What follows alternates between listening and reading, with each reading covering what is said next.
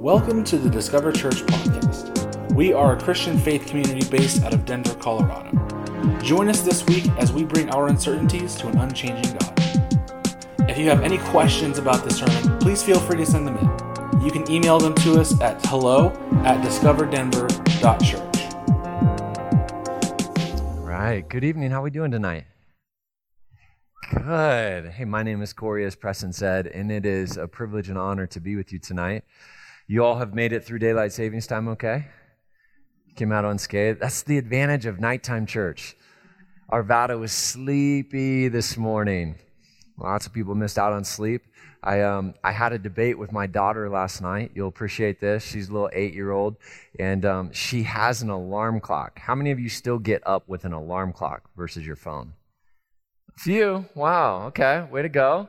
So we had this debate last night. She has an alarm clock, which she loves, and it said 8:30, and I said, you have to go to bed because it's 9:30. And she could not get that concept in her mind. She said, no, it's 8:30, and I don't have to go to bed yet. It's Saturday night. And we went back and forth, and I was trying to convince her that, this is what daylight savings time is. And finally, it was clear I wasn't going to get through, so I just changed her clock to 9:30 and said, there, it's 9:30. Go to bed. And I actually won the argument. So go figure, parenting is about winning. I thought that was, tuck that one away, that's free.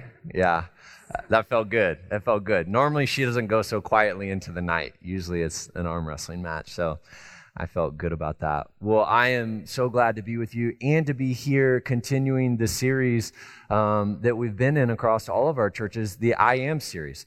For those of you who aren't familiar, we're in the Lent season. The Lent season is the 40 days leading up to the remembrance of Good Friday, where we remember Jesus dying on a cross, and then Easter, where we celebrate his resurrection.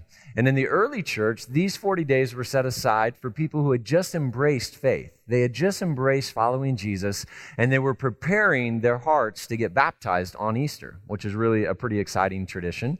But the church saw that it was such a good tradition. There was so much growth that came out of that season that they said, everyone who says that they're a follower of Jesus, wouldn't this be a great season where we spent 40 days looking upon the person of Jesus and looking at him and wondering about him, specifically looking at his sufferings in a way that it prepares us to come to Easter and to really, truly celebrate together. And the best way that I've thought about this in layman's terms, it's kind of a spring cleaning of your soul. So that for some of you, that's really exciting. How many clean freaks are in here? Like my wife's like, yes, spring cleaning.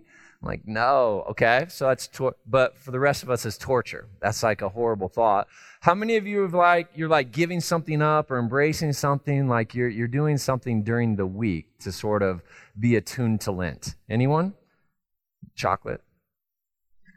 You don't want to confess what it is? Pepsi, soda? Okay, all right. Well, listen, there's still time. Actually, the church has traditionally practiced taking something away out of your life, whether that be the internet, the TV, listening to music in the car, chocolate, soda, and then also adding a practice in a way that daily you're reminded of the season that you're in and getting into touch with who Jesus is. And what I love about this series is that we're in the Gospel of John, and we're looking, John, by all accounts, was Jesus' best friend. John himself brags a little bit, says he's the disciple that Jesus loved. So he says, I was his best friend.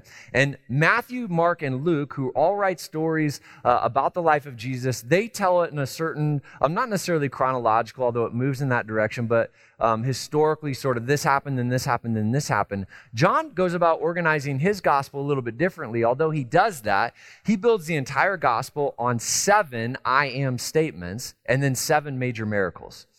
And throughout his gospel, he is screaming at the reader about who he thinks, after spending 3 years with Jesus, who Jesus is and who it is that Jesus said he is.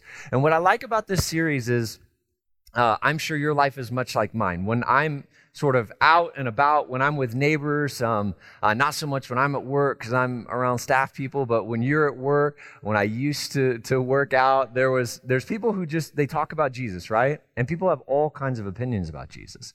Everyone does. Whether they've studied the scripture or not, there's an opinion about Jesus. So Jesus was he was a good teacher. Okay, well, that's great. He set a moral example for us, and so on and so forth. And people have all kinds of opinions, and people will often put words in Jesus' mouth. Well, WWJD, what would Jesus do? And people fill in the blank. What would Jesus say? And people fill in the blank. And what we want to do in this series is we want to let Jesus speak for himself.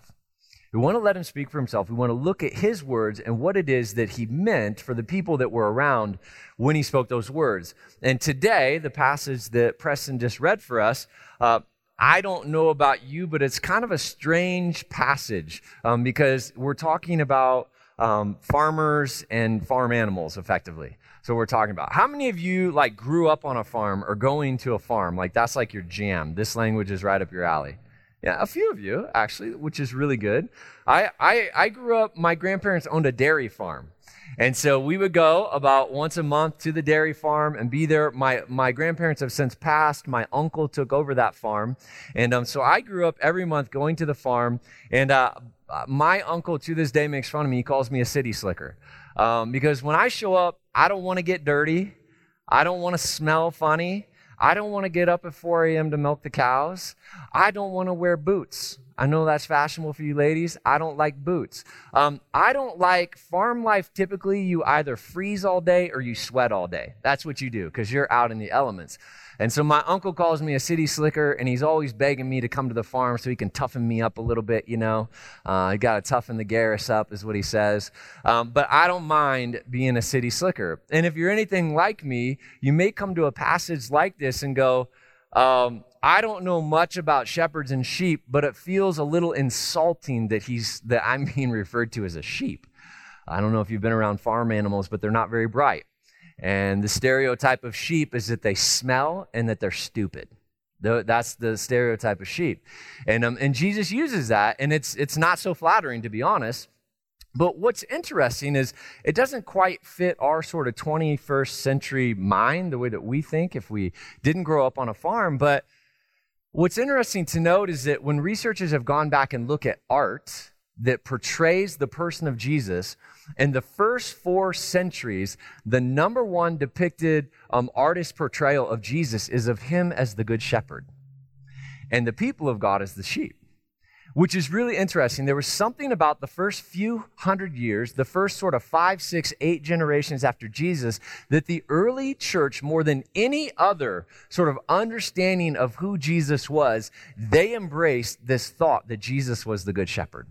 And it was the most represented piece in the art world during that time, which is really, really interesting. So there's significance there. There's value there that it's worth us sort of mining to see if there's value for us. And if you're confused at all, you go, I don't really understand sheep or shepherds, well, you're in good company, maybe depending on how you look at that. At least the smartest guys of the day, the most studied guys of the day. In verse 6, after Jesus says, hey, I am the good shepherd, they respond, my clicker, give me verse 6. There it is. Jesus used this figure of speech, but the Pharisees did not understand what he was telling them. So even though Jesus said it, the Pharisees are confused. They're like, well, we don't understand what's going on. What's interesting is that many scholars think that this occurred probably within viewing distance of seeing shepherds on the hills, which is really, really interesting that Jesus did that. And so what I want to do in our time tonight is I just want to ask some simple questions that I would give you actually if you ever sit down to read your Bible. A couple basic questions would be, who is Jesus and what is he like? And then what is my response to that? Is he asking anything from me? And so we're just going to do it very simply like that together. And I want to start by asking, who is Jesus and what is he like? And I want him to speak for himself tonight. And so you just heard Preston read it. And right out of the gate, when Jesus calls himself the Good Shepherd, it dings a whole bunch of alarms for the religious leaders. Now, let me give you context. Here's another helpful freebie tonight. All meaning in life is context dependent. Tuck that away and think about that. Everything in your life, especially relationally, is context dependent. It's the same with the scriptures. When you read the scriptures, it's important to understand the context about what you're reading, or you'll often apply it wrong. And I'm sure you've seen 1,000 examples of that. John 10, of course, comes after John chapter 9. What happened in John chapter 9? In John chapter 9, a blind man is healed. And this happened a lot around Jesus, but what is interesting and unique about this example is that Jesus heals a blind man. Number one, it's on the Sabbath. So it's offensive to the religious leaders because they saw healing as work on the Sabbath. But number two, they actually engaged the blind man, the former blind man who now can see, and they have an interaction with him where he goes back and forth with them. And they actually end up being the ones that kick him out of the temple. So this man who's gotten healed, he goes back and forth, says, surely this must be God. Who else could do something like this? And they go, what do you know? You were steeped in sin from birth. You got to get out. And it's at this point, they walk up to Jesus, and you imagine a scene where the religious leaders are walking up, and now they've kicked the dude out. Have you ever seen a dude get kicked out of church? We should try. We should have set that up. I should have had Caleb drag someone out of church right now. It would be quite a scene, wouldn't it? People would be hushing and trying not to look, but looking. All kinds of stuff would have been happening, and people start moving towards Jesus. And so he has religious leaders in front of him. He now is starting to draw a crowd, and Jesus is confronted with, what do I do and say? Is this a fight that I want to take on, or is this something I'm going to say, you can think and believe what you want to do. Peace, I'm out of here. I'm going up on the mount, kind of thing. But Jesus, in this moment, chooses to take it on, and he says the most troubling words that he could ever say to the religious leaders. He said, I am, and he filled in the blank. Now, you've probably talked about this in the last few weeks, so I'm not going to belabor it, but what is powerful and amazing about Jesus using the I am statement is that this was a statement that goes all the way back to Exodus 3. When God comes to Moses at the burning bush and says, I want to set my people free from Pharaoh and Egypt, and Moses has all kinds of objections, of which I know we would never argue with God this way, but Moses was less holy than us, and so he argues with God, and he says, I wouldn't even know what to tell. Who would I say sent me? There has to be a name. It has to be formal. It has to be on the invitation that I give Pharaoh. And God says, I am. Tell them I am sent you. And apparently when you're the God of the universe, you can just call yourself, you just exist. That's what you are. And so that's what he tells Moses, which feels kind of funny to say, but he says, I am. And so especially a good religious leader and even a well-schooled Jew, they wouldn't use this phrase. Oftentimes God is referred to this terminology as Yahweh in the Old Testament, and they would not even write it. They would take letters out of it because the name was so holy and was so sacred. And so no one would use this. And Jesus starts his defense by saying, I am. And he fills in the blank, the good shepherd, and I am the gate. And you can imagine just the tops being blown off of the religious leaders. Are you kidding me? I mean, we were arguing about, did you have the authority to heal? We were talking about a rule in the Sabbath. Can you heal? Is that work? We were in that argument about you, and you took the argument all the way over here. You escalated it. It's no longer about that. You're claiming you're putting yourself on the same level as God. Jesus was saying he is exclusive. He said, I'm exclusive. I'm unique. You wonder why I can heal on the Sabbath? It's because I'm exclusive. I'm unique. Now, of course, we know that upset them because at the end of the passage that Preston read for us, some of the leaders who are standing there say what? They say, he is raving mad. They say, you are crazy. Who would stand there and say that you're God? But Jesus then, and I believe because now a crowd has started to form, Jesus goes one step further. He says, not only am I am the good shepherd and I am the gate, but then he takes on the shepherd language. He says, I am the good shepherd. Now, why does that matter? Why it matters, if you do a little bit of historical study, is that the kings in the known sort of ancient Near Eastern world for several thousand years, by the time of Jesus, had been using the word shepherd to describe themselves. And so when we dig into ancient documents, we find famous philosophers writing stuff like this. The care and supervision of tame animals is a schooling for the king. So little kings being raised up were actually supposed to take care of animals in dealing with his subjects. And therefore, kings are called shepherds for their people, not as a term of reproach, but the highest honor. Because most shepherds were poor, so he's saying, no, it's actually the highest honor to be called a shepherd, in my opinion, based not on the opinions of the multitude, but on my own inquiry into the truth of the matter is that the only perfect king is one who is skilled at the knowledge of shepherding, one who has been trained by management of the inferior creatures to manage to the superior. So train little boy princes who are going to grow up to be kings, train them with animals so that then they can be shepherd over people. That was the philosophy. That was the prevailing thought. And then Jesus' contemporary, right after the death and resurrection of Jesus, Tiberius, who was the Roman emperor, he was speaking to governors who he put in charge over provinces. You know, he didn't rule everything. They reported to him. Think Herod. He writes to one of these governors, and he said, to the governors who recommended burdensome taxes for his provinces, I wrote an answer that it was the part of being a good shepherd to shear his flock, not skin it. And so Tiberius is trying to make himself look really good. So this guy who's actually a tyrant says, you know, we only shear our flock and not skin it, right? But what he's doing is giving credence to this idea that all the kings and the emperors were seen as shepherds. As a matter of fact, the Egyptian, the hieroglyphy that was used in early writings for the Egyptians, the shepherd's staff was used for the verb to rule or to rule over. And so not only does Jesus with the religious leaders sort of throw in their face the Old Testament and say, that thing that you won't talk about, that name that you won't say, I will give it to myself. But then he says to the crowds who stand around, who know that all of the kings and the emperors around them, that these guys, especially Caesar, they were called shepherds. And Jesus says, and you know what? I am the good shepherd. And he doubles down on them. And Jesus gets really clear that he's exclusive.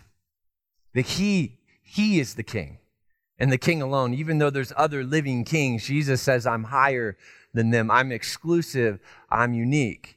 And everyone standing around Jesus in that moment would have been presented with a choice. They would have been very present to saying, do I believe that that's true?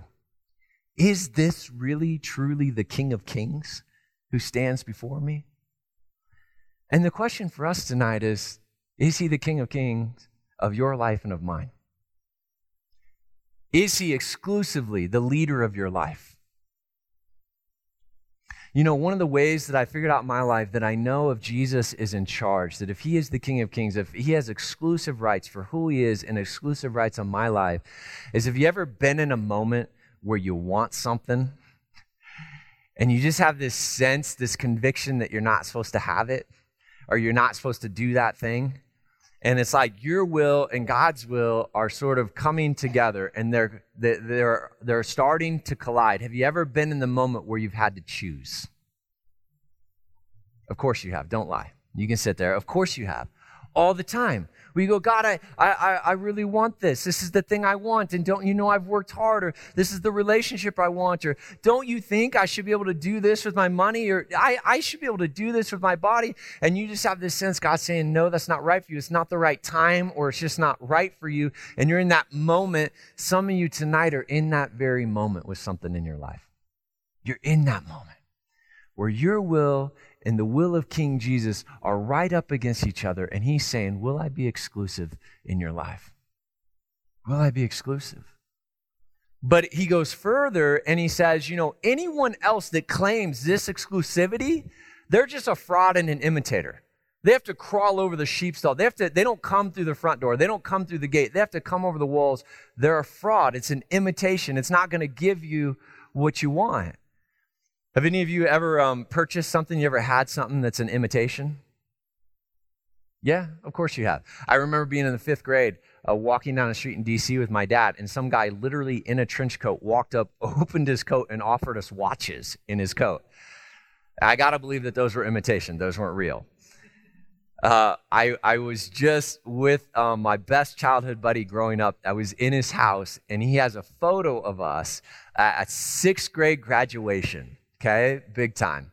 And we're together, and he has us in his house, and it just brought back a lot of memories. But we're standing next to each other, and I am looking right. I mean, I've got gray slacks on. I have a bright pink shirt on, a couple buttons right here. I have bangs that go like this. It's like a half a can of hairspray, just holding the hair just right. And then the thing that caught my attention was I'm wearing a silver chain. I thought, the ladies love that chain. That's what I thought when I saw that. Ladies love that thing. That looked right. And I was thinking about it, and the next thought that popped in my mind was that chain left green marks on my neck every night. It left green marks. So on the surface, in the photo, it looks good. If you would have saw me from 20 feet away, you would have went, man, that looks nice. That's dapper. But when you got close to me, you moved that thing around. It left green marks on my body that I would have to go home and wash every night so I could put it on the next day. And that's what Jesus is saying when he says there's imitations and they come for you and they come for your affections and they come for your life, but they leave marks on your soul because they're just imitators and they want to steal, kill, and destroy. But I have come that you may have life. I love C.S. Lewis says this in a beautiful way. He says, "It would seem that our Lord finds our desires not too strong but too weak. Or half-hearted creatures fooling about with drink and sex and ambition when infinite joy is offered us, like an ignorant child who wants to go on making mud pies in the slum because he cannot imagine what is meant by the offer of a holiday at sea. We are far too easily pleased," and I would add, with our imitations. And tonight, I would ask you to be honest with yourself. Are there imitations in your life that you've given your heart to? See, because here's the thing about Jesus. Jesus will compete for your affections, but he will not share you in the end. He will compete for you. He will pursue you, but he will not share you. He is exclusive and he is jealous and he wants all of you. And so if there's anything in your life tonight that you go, that's an imitation, that's a fraud, that's a little drink, a little sex, a little pleasure, the bank account is so big, the vacations have to be like this, the food, the whatever it is, the thing, the video games, the thing that you go to numb out and not deal with the world, God would, I think, just invite you very tenderly tonight. Jesus would say, would you lay those down? You've got 3 weeks to Easter. Could you just, I'm not asking for everything, but I'm just asking you for 3 weeks. Will you lay down the imitation? Will you take off the silver chain? Will you just go naked? Will you just trust me that it's going to be okay, that you can find life in me because I am the only one, I'm the exclusive one. I can give you life. And I long to do that for you. But Jesus is more than just like this emperor. I mean, all the emperors claimed exclusivity. They claimed to be unique. They claimed to be divine. But Jesus says, I tell you what, I'm not just sort of king of kings, but I'm also Savior. I will pay for you. And he goes on to say, I will live sacrificially. Jesus is sacrificial on our behalf. Why does that matter? Where does that come from? He says, I'll give up my life. And one of the things that you might not know is that when Jesus says, I am the gate, for the longest time, this really stumped me. I got the good shepherd. I get that. I get sheep and shepherd. That makes sense to me. The gate, why does John use the gate? I mean, like if I'm going to write I am statements, I mean, I'm going to pack a punch, right? And I feel like I am the gate is like the weakest of all of them. I don't know, maybe that's a nerdy thing, but I just go, I am the gate. That makes no sense. That's dumb. But Jesus said it, so it's not dumb. So I can't say that. That's my problem. But I started to study it and to look at it. And what I found is that in Jesus' time, I always imagine, like, I've never been to Ireland, but I imagine they have sheep stalls that are really nice. They're like built up with like beautiful marble. They're like 3 or 4 foot tall. I've seen photos of them. And it's a big square. But in Jesus' time, because shepherds were moving the sheep all over the hills, the shepherds had built for each other these stalls that didn't belong to any one shepherd. They all could use them, kind of first come, first serve. And the shepherds would get all their sheep in at night because they didn't want to have to watch them. They wanted to sleep. And then what would the shepherd do? The shepherd would lay down. It didn't have a gate. It had an opening. And the shepherd would lay down and sleep in the opening and effectively become a human gate for the sheep. And so the shepherd was saying, first of all, sheep, you're not going to get out. You belong to me. You're mine. But he was also saying, if anything's going to get in, it's got to come through me. If there's any wild beast prowling out there, it's got to come through me. Because I'm going to lay here and I am in between you and your enemy. And you can trust that I'm your shepherd and I will take care of you. And so when Jesus drops this bomb on them, he is saying something incredible. He's saying, yeah, I'm a high and lofty king, but I am someone who lays down in the gap and sacrifices for you. That's unheard of. It's unheard of. He says, you have an enemy for your soul. And this is why he drops in verse 10 and he says, the thief comes to steal, kill, and destroy. Well, who is the thief in Scripture? Over and over, the thief is Satan. And over in Scripture, the thief is referred to as a roaring lion. And I believe that's why Jesus uses it right here, talking about sheep and shepherds and the protection of the shepherds, is because he says, you have a roaring lion, you have a prowling beast that wants to devour you, that wants to steal, kill, and destroy everything about your life. But I lay in the entryway, and he will not enter. You belong to me, and you are mine. And if I have to, I'll give my life on your behalf. And of course, he goes on to do that on Good Friday. And so, listen, there's some of you here tonight that you're in a season, because we all go through these seasons. So hear that. If you want to follow Jesus, it's not just rainbows and lollipops all the time. You will go through valleys. And sometimes when we go through valleys, we are tempted, as our very first parents in Adam and Eve were, to believe that God is not good. Right now, there's something that some of you have been asking God for, whether it be a partner in life, whether it be your bank account look a certain way, a car, a job, a relationship, whatever it is. You've been asking God a healing, a restoration of a relationship, and God is not giving it to you. And the thing that you're going to be tempted to do is to say that God doesn't care. He doesn't care. He doesn't see me. Somehow I don't matter to him, or I'm not most important to him, or I'm not his favorite child in the house. And he doesn't see me. And you're going to be tempted to believe that. And at every moment that you're tempted to believe that, may you always remember that Jesus is your gate. That he laid down in the entryway for you, that he bled and that he died, and that he took the best shot from your enemy right into his chest, right into his hands and into his feet, that you would never have to wonder whether or not God was for you.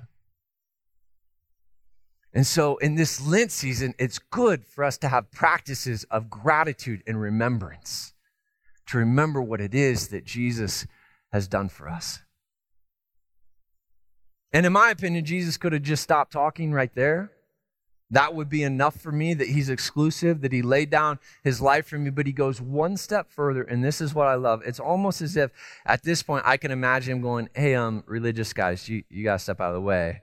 I want to talk to everybody else who's gathered here. And he looks at them, and this is the way I think about it. I moved to Denver 4 years ago, maybe a little more than 4 years ago, and I bought a house. And if you look at the title, my name is on the title of that house. It's exclusively mine. It's uniquely mine. There's not another family. There's not another person in town who calls that their home. It's mine. And actually, Abraham Kuyper has this famous saying that says, Jesus looks at every square inch of the universe and he screams, it's mine. It's all mine. And the house is mine. And not only is it exclusively mine, but I am paying for it sacrificially. I promise you that. I live in Denver, so I am paying on that mortgage, all right? But you know what? I don't have a relationship with my house. I don't like, my house and I don't talk back and forth. I don't lay in bed at night thinking about my house. My house serves my purposes. I don't ever just want to come up and hug my house. I don't ever want to talk to my house unless I want to cuss at my house when it doesn't do the right things, and I got to pay money for it. I don't have like a relationship with my house. But this is exactly then what Jesus finally could have walked away, but he comes in, and the thing that I want to say is that God speaks. So Jesus, it was enough to say that he was the good shepherd. It was enough to say that he would sacrifice, but he wants to take it a step further, and he wants them to know, he goes, hey, there's one other thing you need to know about me when I'm the shepherd is I know my sheep and they know me. I know their voice and they know mine. And why is this significant? There's a New Testament scholar, Gary Burge, and he writes this. He says, the Middle Eastern shepherd is well known for having a personal devotion to his sheep. He talks to them and sings to them. Just as Arab shepherds today can separate personal sheep from larger flocks by using peculiar calls, so Jesus knows his own sheep. They can recognize his voice, and he leads them. Well, the people of the day knew that shepherds had this love relationship with their sheep. It's the reason I think that Jesus tells a story. It seems crazy to us. Why in the world would I leave 99 sheep to go get one? Sorry, sucker, you're on your own. I'm keeping the 99. That's where the value is. But Jesus stands up and says, you know what God has got like? God, he leaves the 99 and goes after the one. And I believe that people in the culture would have said, yeah, that's right, because he knows that sheep by name. That sheep, that's like a family pet. That sheep has a name. And this is consistent with Scripture. The prophet Zephaniah, he says in Zephaniah 3:17 about our God, he says, the Lord your God is with you, the mighty warrior. Now get that picture, a mighty warrior. No, bring it back I don't have it memorized. I'm sorry. I'm not as holy as Preston. He will take great delight in you. In his love, he will no longer rebuke you, but will rejoice over you with singing. Now, I mean, how often do you think about your God singing over you? But this is what Jesus is saying. Jesus is painting. So he's saying, I'm exclusive. I'm the King of Kings and the Lord of Lords, and I sacrifice, but I want intimacy with you. I want to know you, and I want you to know me. And this makes so much sense why for the first 4 centuries, one of the most famous paintings is of Jesus holding a little lamb. Because the early church was gripped with this thought that the God of the universe wants an actual relationship with me, an intimacy with me, a connection with me, that he comes down to be on my level, that he's not just king, but he's friend and counselor. This is incredible. And a week ago, my wife and I were in the process of adopting an elementary age girl from Haiti. And so we have to take all these classes, and so we were in classes all weekend, and we were in a class on attachment, because it's very hard often for adopted children from other countries to attach. And so we were talking through that, and she made a really, really interesting point, the instructor. She said, your voice is one of the 2 things biologically that shares the most intimacy with another person. And she started talking about all the research they've done with parents and with children. And they said, when you get like this big tough guy and he's like, goo, goo, goo, goo, he's like baby talking the baby. That's biologically hardwired into you. So even though I didn't want to touch a baby, hold a baby, anybody else's baby, when we had our first daughter, man, I was goo-gooing all over the place. And I was looking her in the eyes, and I was doing that silly baby talk stuff. And what research has found is that there's a bond that is occurring, that her little brain is formed in a way that it connects us, that it attaches us. And so the thing that she was saying in the class is, although you might have a 7 or 8-year-old come to your home, emotionally she could be 1, 2, or 3 years old. And if you find yourself in these sort of silly, what feels silly sort of baby talk games with her, that's okay, because it's biologically hardwired to connect you and to create intimacy. And so when Jesus says, you know his voice and he knows yours, he's tapping into your biology and saying, that's how intimate I want to be with you. This is what he wants. And the question is, do you want that? Because I got to be honest, sometimes it's easier just to let him be king, but it's a little scarier to let him all the way in. It's a little scarier to let him be friend, to talk to him about secrets and about hurts. I'm just not sure what he's going to do with that. I think one of the best ways to understand in the season you're at right now, your relationship with God, is, what does your prayer life look like?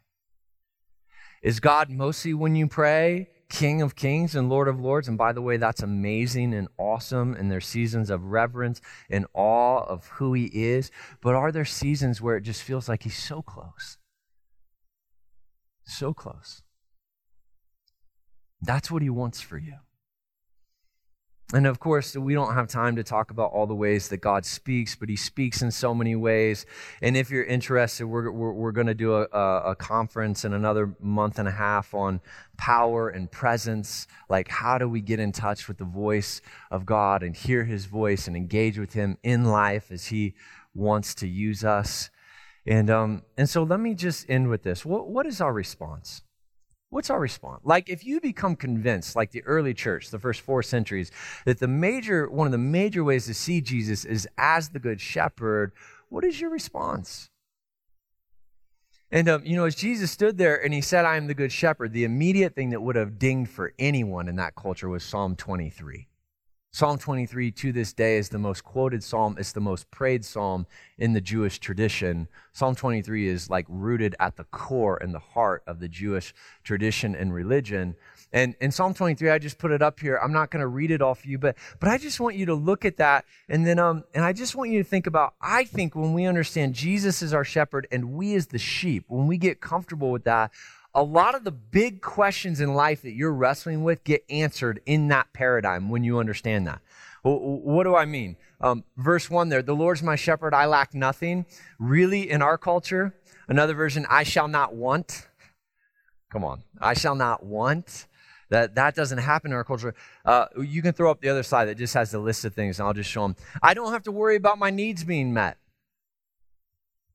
Wouldn't it be revolutionary for you to live this way? Now, right now, half of you in your mind, you go, that's impossible, Corey. Really? Is it? I wonder. I don't have to worry about my needs being met. David said, the Lord's my shepherd, I shall not be in want.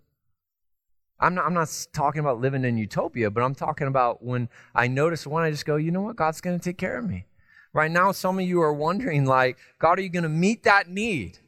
God, I need the bank account to be a certain way. I need the job to go a certain way. I need the partnership. I need a partner in life. I need it. And God is saying, you don't got to worry. I got you. You don't have to live in, I'm the good shepherd. You're the sheep. I got you. I'm going to take care of you. Verse 2, you can rest. Some of you just grind and you grind and you grind and you never enter into seasons of rest. And what you're communicating is that he is not God. And what you're communicating is that you don't have a good shepherd. That's just the bottom line. That's just true. And so if you don't have regular rhythms of rest in your life, you're communicating that you don't have a shepherd. And it says that he longs for you to rest. He longs for you to delight. He loves it when you go to the mountains and play. He loves that. He wants you to rest. Of course, not during church time, but any other time. I have a guide and will be used for good purposes. Sometimes you got to make big decisions in life, and especially when you're single, you don't have a partner. If you're single and you don't have great parents, oftentimes I talk to single people who they feel very confused. Like, how do I make decisions in life? Like if you don't have a partner, you don't have good parents, and maybe you don't have a mentor, you feel really stuck, and that's true. What do I do? And Jesus says, I want to be your good shepherd. I've got good purposes for you. I'm going to guide you. I'm going to bring people around you. I've got you. You don't have to be afraid of any negative circumstances in life, even though I walk through the valley of the shadow of death. Come on. What's the most negative circumstance in your life right now?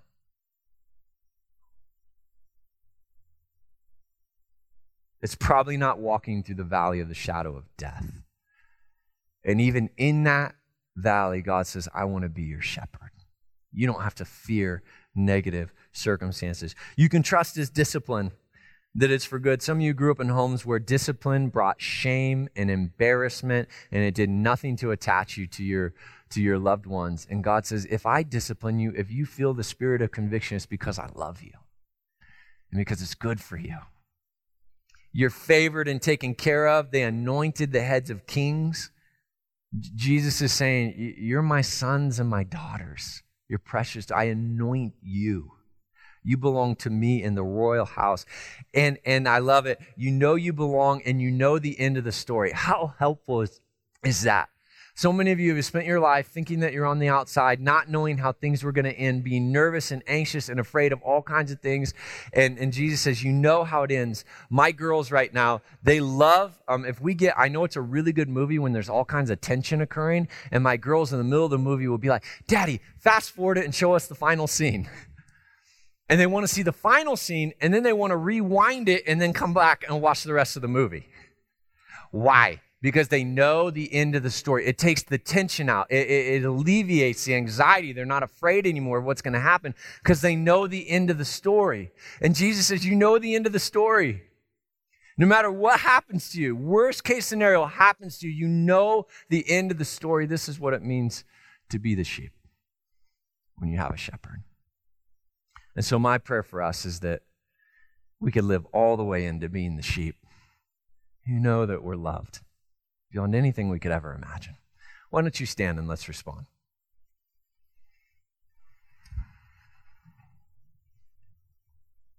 Here's what we want to do. We want to respond. I just believe that God has been speaking to you, not just in this room, but all day long. You may not have picked up on that or noticed that, but he might bring something to mind. There might be something in the service tonight that you just feel like he's interacting with you, and we just want to create space now to interact with him. And so we're going to do multiple things. We're going to worship. The team is up here. We're going to take communion. That's going to be in the back. I want to encourage you to, if you're a follower of Jesus, celebrate with communion. And remember his body given for you and his blood spilled for you. And maybe you've never done this. I don't know if I've ever done this. Take communion tonight, imagining and picturing the shepherd laying down in the entry to the sheepfold. He lays down, that he allows the lion to attack and to take him on behalf of the sheep. And you celebrate that Jesus did that for you. There might be something that you need to commit to this week around what it means to be a sheep or what it means to have a shepherd. Or you go, I want to look at that more. I want to study that more. I want to think about that more. That's great.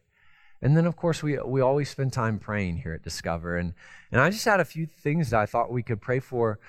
First of all, this isn't on my list, but I had a picture of it's kind of weird, but if any of you have seen Lord of the Rings, Gandalf flies on the back of eagles at some point. Some of you know what that is. Anyway, I had a picture of just someone flying on the back of a bird, and the Lord saying there's maybe a couple of you that walked in tonight who just life is like, man, you are so tired. You are so tired. Like life is beating you down. And the Lord said, tonight I'm not going to be your good shepherd. I'm going to be that bird. You just hop on my back and I'm going to carry you for the next few weeks. And so if that connects with you, that was a picture in my mind. But listen, if you want to hear God speak more, and you want a more intimate relationship with him, you go, Lord, I want to hear more and know more of your voice in the way that you know mine. We want to pray for you tonight that you would enter into a season of just connecting even deeper and hearing his voice clearer. So if you just say, I want more of that, we want to pray for you. There's something tonight that you want to turn loose of your affections. I'm just asking you for the next 3 weeks. If you go, my tendency is to numb out with and fill in the blank. Tonight, you don't even have to be so brave as to tell the person what it is, but would you step to the side and just ask for prayer and say, tonight, I'm just opening my hands and I'm laying it down. And by God's grace, I'm just going to move towards Jesus, the good shepherd of my soul, that all my affections for the next 3 weeks, I want to rest on him. I want to find life in him. And so we want to pray for that.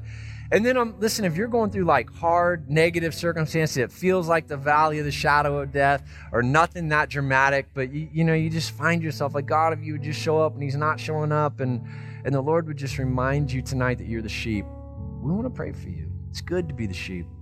Corey, someone, as they wrestle with faith, is saying, we learned about the dangers of imitations of faith.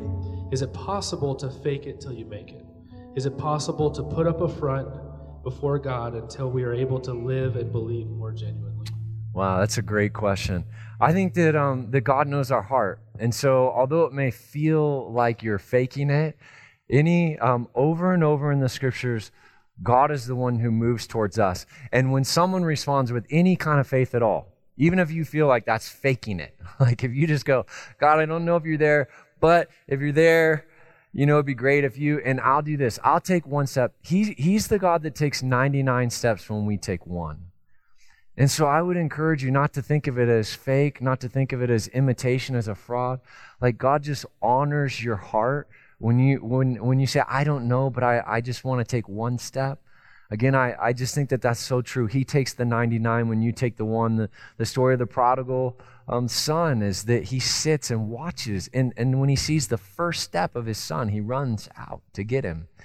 And so I would just encourage you actually to reframe that, and that God knows your heart, and that God's not afraid of questions and wonderings and doubts. I mean, we're about to enter the season where we talk about doubting Thomas, which really isn't fair, where Thomas just said, I just need to see more. And what did Jesus do in that moment? Jesus showed him more.